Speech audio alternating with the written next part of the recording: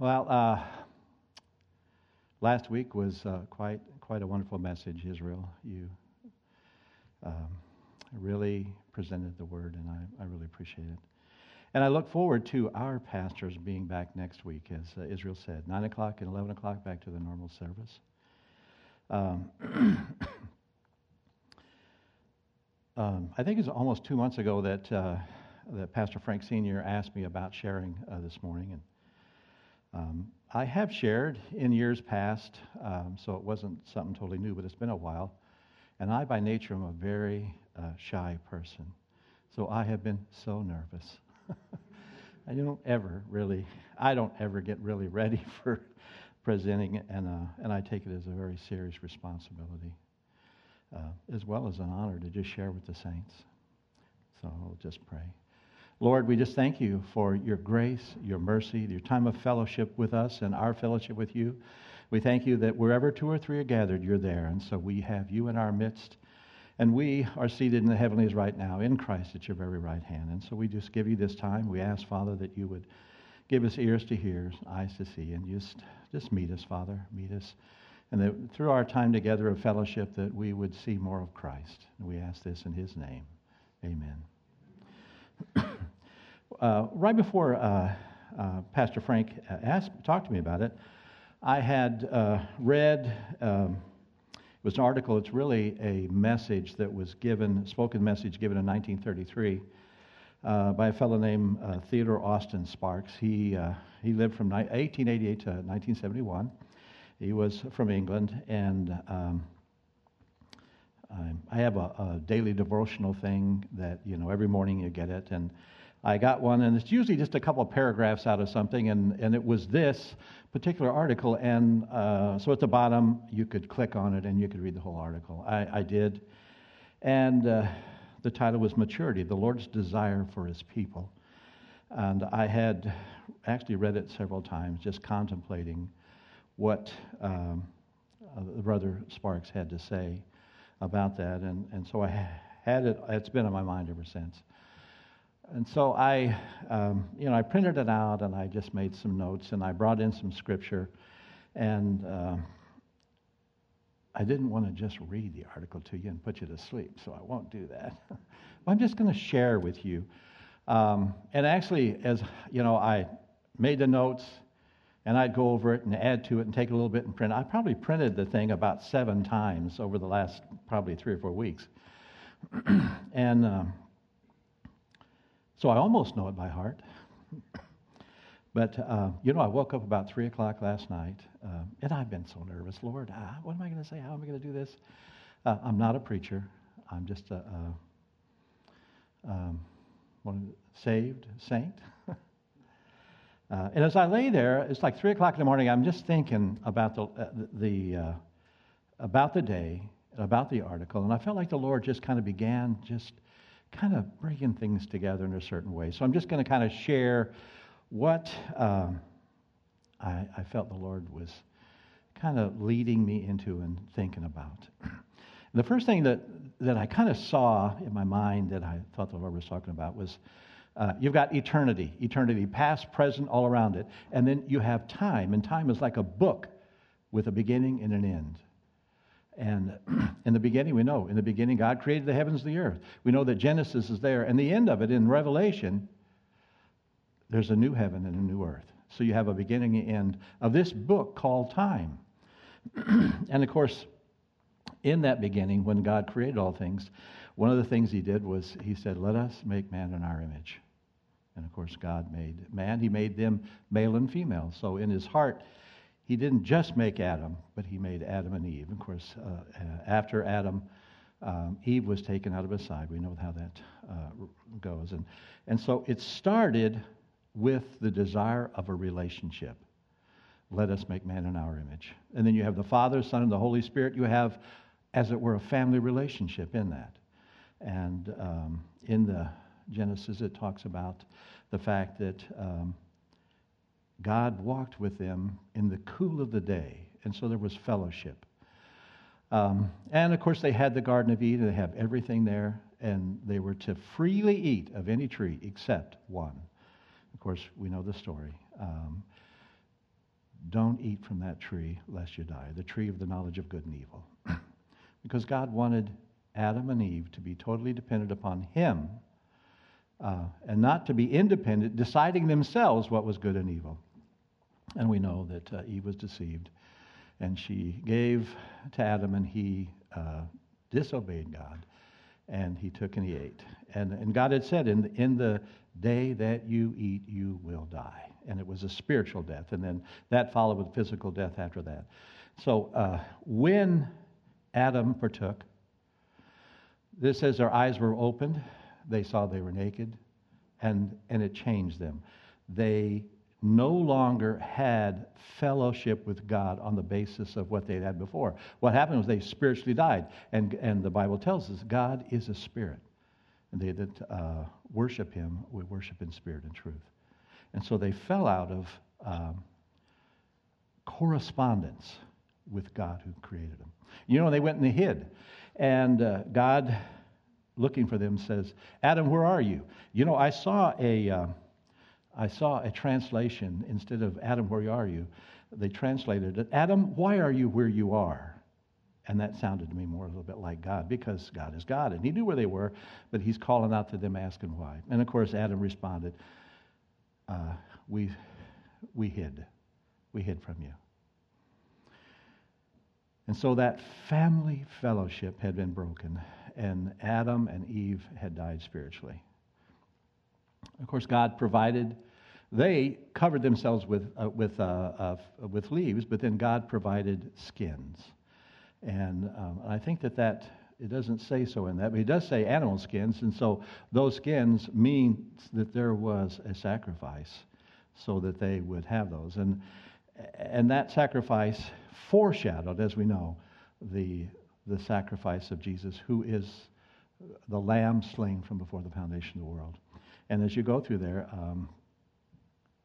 Israel was taught how to make a sacrifice, and the ultimate sacrifice was that lamb, the unblemished lamb, the Passover lamb.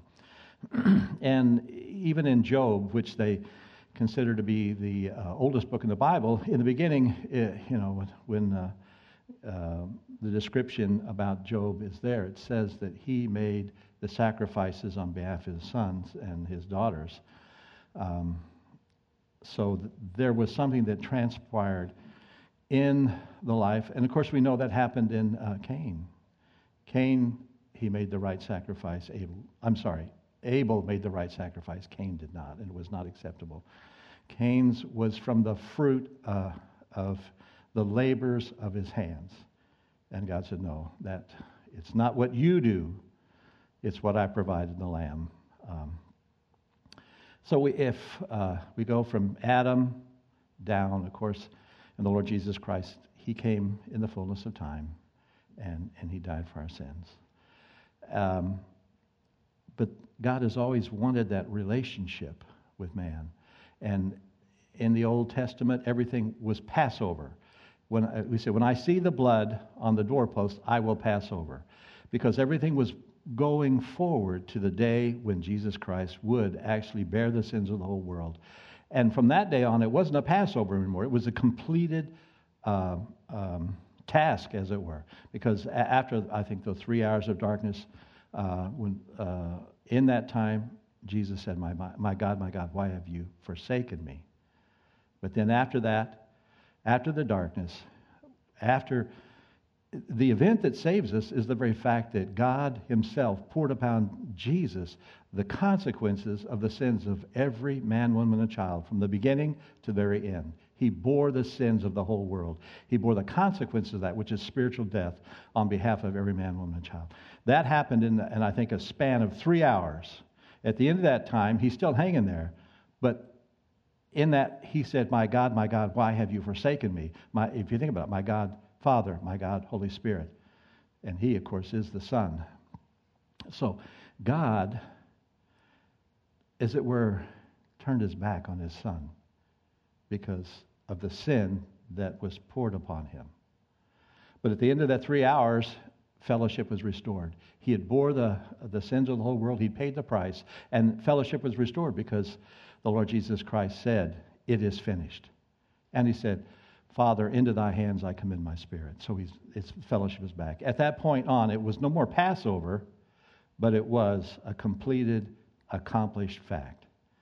And from that point on, everything up to the cross was looking forward. From that point on, it's all looking back to the cross, the completed, finished act of Jesus Christ on our behalf. Now, when I think about maturity, and as I was thinking about that, what does maturity mean? We know that the first thing is that we believe in the Messiah, Jesus Christ. In the Old Testament, it's like all the instruction that was given by God was with a teaching, as it were, pointing toward a Messiah who would come. And of course, we know that it had to do with the lamb slain, the blood shed. And so everything had to do with bringing man back to a state of fellowship with God. And then, of course, when it happened, and then with the day of Pentecost, that was the day the church was born. When the Holy Spirit came down upon all those in the upper room and everything happened, they were born again. And the Lord Jesus had said to Nicodemus in John 3, you must be born again. Except a man be born from above or born again, it can be said either way, you can't even see the kingdom of heaven. So, and it was a new dispensation that started on Pentecost on that day. The body of Christ, which Paul, who became the apostle to the Gentiles, spoke over and over again about what he called my gospel, or what he also called my secret, or the mystery. Sometimes people say that the mystery had to do with Gentiles believing, but that was not a mystery in the Old Testament. But the mystery was the fact that, and also in the Old Testament, the Holy Spirit would come upon prophets or individuals at certain times, but the Holy Spirit was not indwelling the individuals. But the indwelling of the Holy Spirit began at Pentecost. And that began the day when the church came into being, as far as a living organism, we could call it. The head being Christ, and the body being the members of the body of Christ. And born again doesn't mean mature. And as I was thinking about this last night, it's like the Lord was just kind of bringing me to think about when you have a family, husband, wife, they come together and they have a child. And the child is an infant. And that child has to grow. It has to be cared for, and it has to learn how to speak, learn how to walk and talk and take care of itself. And if it does not grow into a state of maturity, something's wrong. And when we're born again, there is that same analogy. And Paul made reference to that quite a few times with reference to being, when he spoke especially to the Corinthians. He said, you're babes. I want to feed you strong meat, but I can't because you are yet still babes, and so you need milk. And so there is, and into the whole Testament, there is that which represents the need for growing up into Him. And Paul called it growing up into Christ with reference to all things. And that growing up has to do with capacity. And I was thinking, a number of years ago, my son, when he was moving into teenage years, I used to go to prayer meeting every Friday night, and I went one evening and I came back. He met me at the door and said, "You want to go get something to eat?" And I said, "You want to go with me?" Yeah. And so the two of us, we went to a Mexican place. We sat down and we ate. We went to eat together and have fellowship because he wanted to. And he didn't have an agenda. He just wanted to eat and talk. And I'll never forget that time. It was one of the most wonderful times where, as a father, I had a son who had grown up into a state where he wanted to have fellowship with me. And I felt like God was saying, what do you think that means to me? Whenever my children come to a state where they want to have fellowship with me, not because what I can do for them, although I can do many things for them, but because they want to know me and they want to have that fellowship. And to do that requires capacity. And as I just kind of contemplated, what does it mean and how do we have increased capacity? How do we have maturity and growth up into Christ? Of course, we know one of them is to study. Study to show yourself approved. And then, of course, the assembling together. And I think the crux of the article that Brother Sparks wrote about had to do with what can be really severe dealings. Child training, discipline. And as he spoke of that, I just thought about the examples in the Bible of child training and what that means, discipline. And one of the first, I've always thought about Job. God forgive me, I feel sorry for Job sometimes. In the beginning, God said Job was pretty special. Let me look and see. I wrote a few notes about what God said about him. I can find it real quick.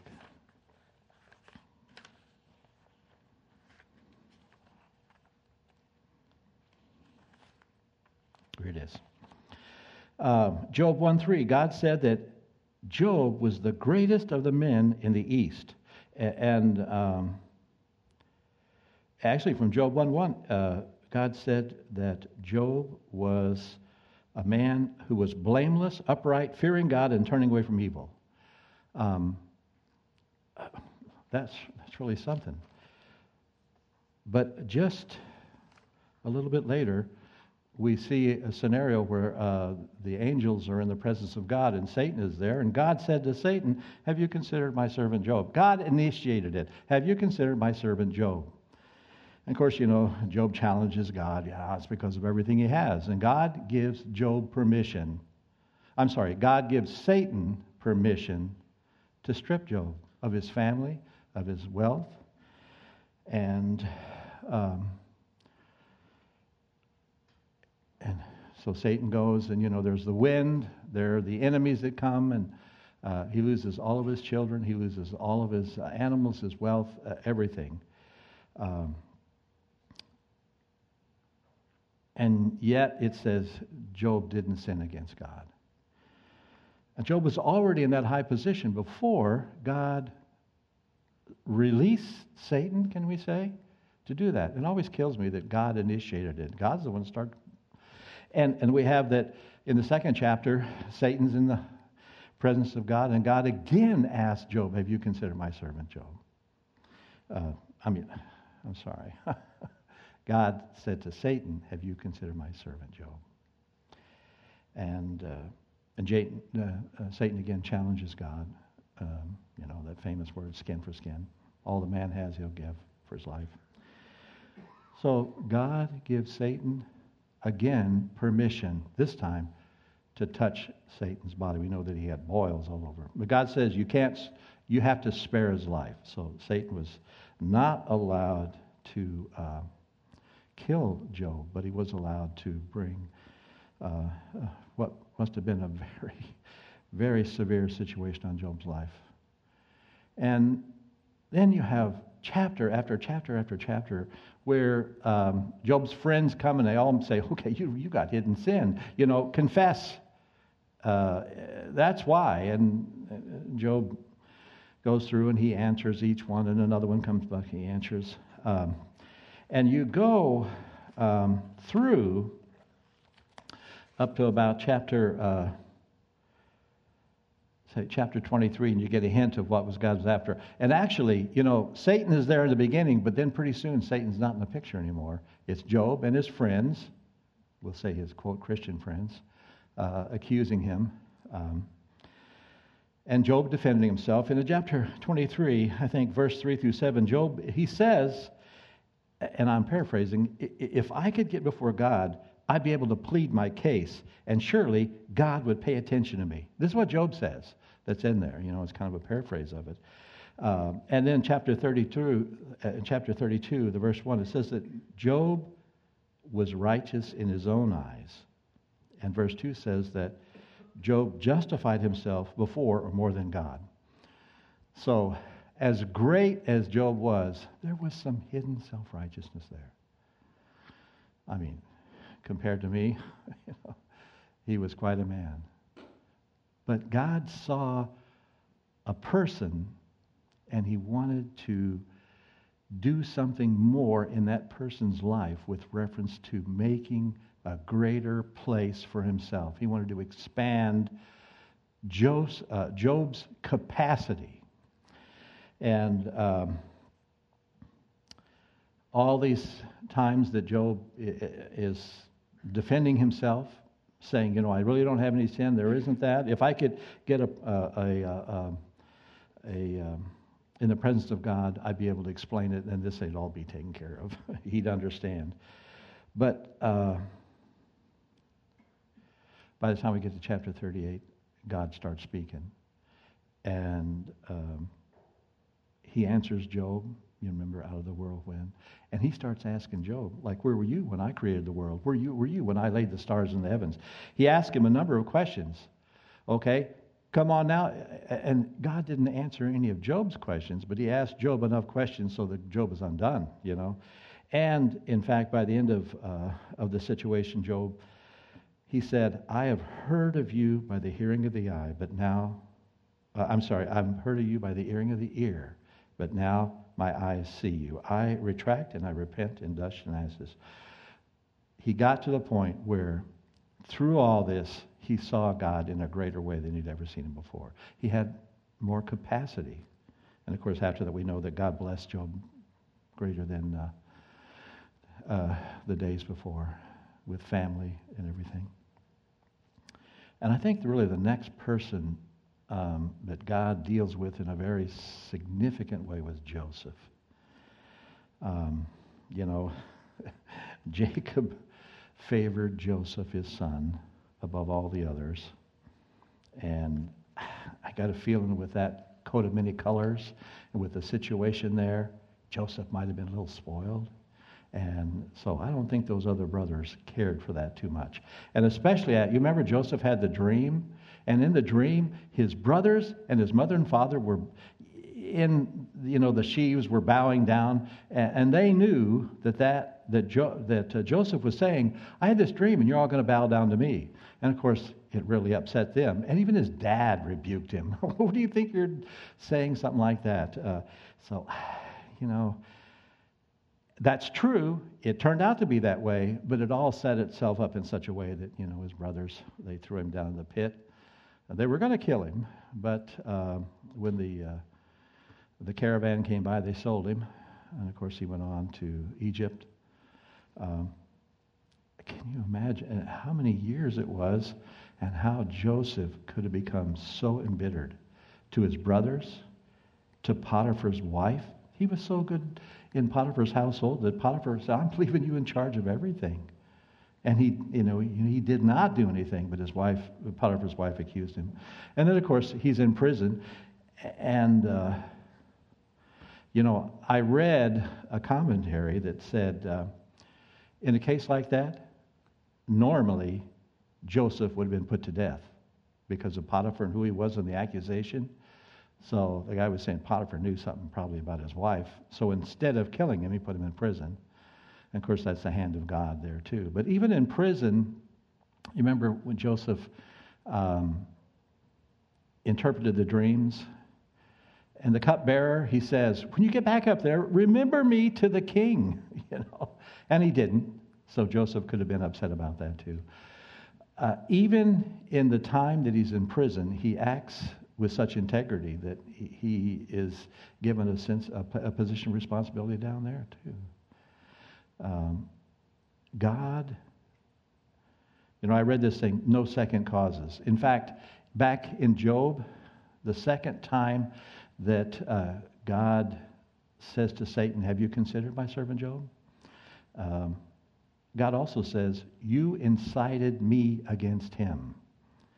And I think we have to agree. I mean, there's a hardness here where what is God's will and what is the sin of man, especially right now, all these shootings and everything, you know. And I remember reading, and the statement was, there are no second causes.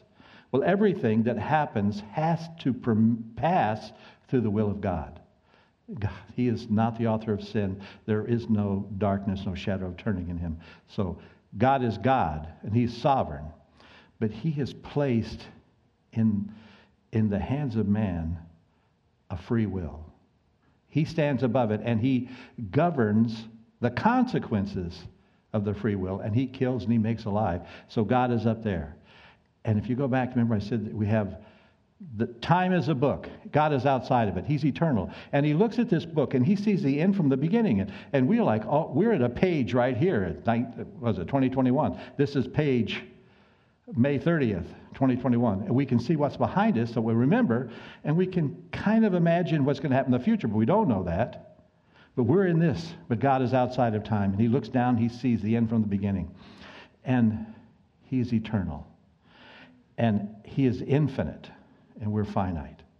So there's a point where the infinite God and the finiteness of man come, and it can't cross over. We can never fully understand. In fact, in Isaiah, God says, your ways and your thoughts are not my ways and thoughts. As high as the heavens are above the earth, my ways and my thoughts are above yours. So he separates us from himself and says, you can't judge me.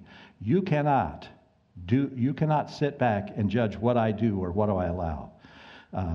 You need to live by faith. You need to obey me. You have certain criteria. We have, especially in the New Testament, we have instruction after instruction after instruction on how to live and how to exercise faith. And so we're not left independent. And we are placed in a situation where we are to live by the life of Christ, live by the life of the indwelling Holy Spirit. But there is a criteria there because in Adam all died. When Adam sinned, there was spiritual death. And then, so we're born spiritually dead, but when we believe in Jesus Christ, are born again, and are in the beginning babes, and we need to grow. And so there's that criteria for growing. And in that criteria, there are two sides to it. I think there's our side where we study, where we meet together, and then there's the side where God looks at each one of us individually, and in his omnipotence, he knows what set of circumstances to permit, to allow, that will bring us to that greatest place of capacity for him. And what does maturity mean? You know, there is that which represents fellowship with him in this time, and it also represents some degree of our being able to fulfill the calling that God has to give us in this time. But God's always working toward eternity, and that's a great deal of what Sparks has to say. Sparks, I remember he said one time that he was always looking to the day after tomorrow. To him, tomorrow is the millennial reign. The day after is the eternal state. But even the millennial reign, Paul said to the Corinthians, remember whenever they were bickering and kind of going to court, and he said, don't you know that you will judge the world? Don't you know you'll judge angels? That word judge includes government. It includes administration. So we have in the New Testament the instruction that, and you know, we were told about one who would, the faithfulness of an individual depends on how many, and the analogy was how many cities they would govern. Well, that's an analogy, and I don't know exactly how it will play out. But the bottom line is that we are told that we are being brought to a state of maturity, brought to a place of capacity that we might exercise administration and government in, I believe it's really clearly the millennial reign, because when he comes back, we'll come back with him. And so there is that which represents a correlation between the degree of maturity and capacity we come into in this life and how that will work out in the millennial reign. Of course, once we leave this life, either through death or the rapture, and we enter into that eternal state, whether it's we're with him in the millennial reign or on, for us, it says there are no more tears, no more sorrow. So there can be loss for us as we leave this earth, but it'll be a momentary loss. We're going to be bright stars. In Corinthians, Paul was talking about the resurrection. And remember, he said there's 1 degree of glory for the sun, for the moon. One star differs from another in the resurrection. And I've read and heard that be talked about. Someone at one time, they said, well, let's just, in the eternal state, let's compare Demas. Remember, Demas was a worker with Paul, but then later on, I think he wrote to Timothy and said, Demas has forsaken me. So here's Demas, who's a Christian, but he didn't finish well. And here's Paul. And Paul, in the end, Paul is able to say, I have run the course. I've finished. There is a crown of righteousness for me. So this person was saying, according to what Paul said in Corinthians, about 1 star differing from another, so will the resurrection be. How great will be that star in Demas, and how much greater will be that star in Paul. And that salvation is free, and it is unmerited, and we are given the gift of salvation when we place our faith in Jesus Christ. Not by works that any man should boast. But once we're born again, there are circumstances that we face which allows God to work in our life to bring us into capacity. Or when we face those circumstances, do we become hard and bitter? Sparks talked about the children of Israel in the wilderness. They sent Moses and did all those things. And every time, from they came out all the way, starting from there at the Red Sea, they get there, they said, what have you done? Have you brought us out here so they're going to kill us? And of course, God had a plan, and it happened over and over and over again. They continued to bicker and complain. And so in the circumstances where God said, for 40 years, their clothes didn't wear out, their shoes didn't wear out, and they're in a desert for 40 years, and God provided for them the manna, and he also provided water when they need it. So God made himself the provider for everything they need, yet they continually complained. God said that they became embittered, and they did not benefit from the trials, for the most part, that were there. Of course, we know when they got, the first time they got to the river, Jordan, cross over to Canaan, the 10 spies went in, came back, and even though God said, I've given it to you, every place where you put the sole of your foot, it's yours, I've given it to you. He said that before the spies went in, and the spies came back, and of course, too, Joshua and Caleb said, hey, they saw God, they saw the giants through the eyes of God. They says, no problem. God said we can take it, we can take it. The other 10, they only saw the giants and said, we're grasshoppers in their eyes. And as I understand, it was, they call them the Nephilim, the Anakim. They were giants, but not taking into account what God said. They lived in unbelief. And of course, God said, you're not going in then through unbelief. And actually in Hebrews, when you read through there are a number of exhortations that the writer of the Hebrews gives about the fact that we are not to live in unbelief. And actually, that word unbelief in Hebrews is unpersuadable. We're not to be unpersuadable so long as it's called today. I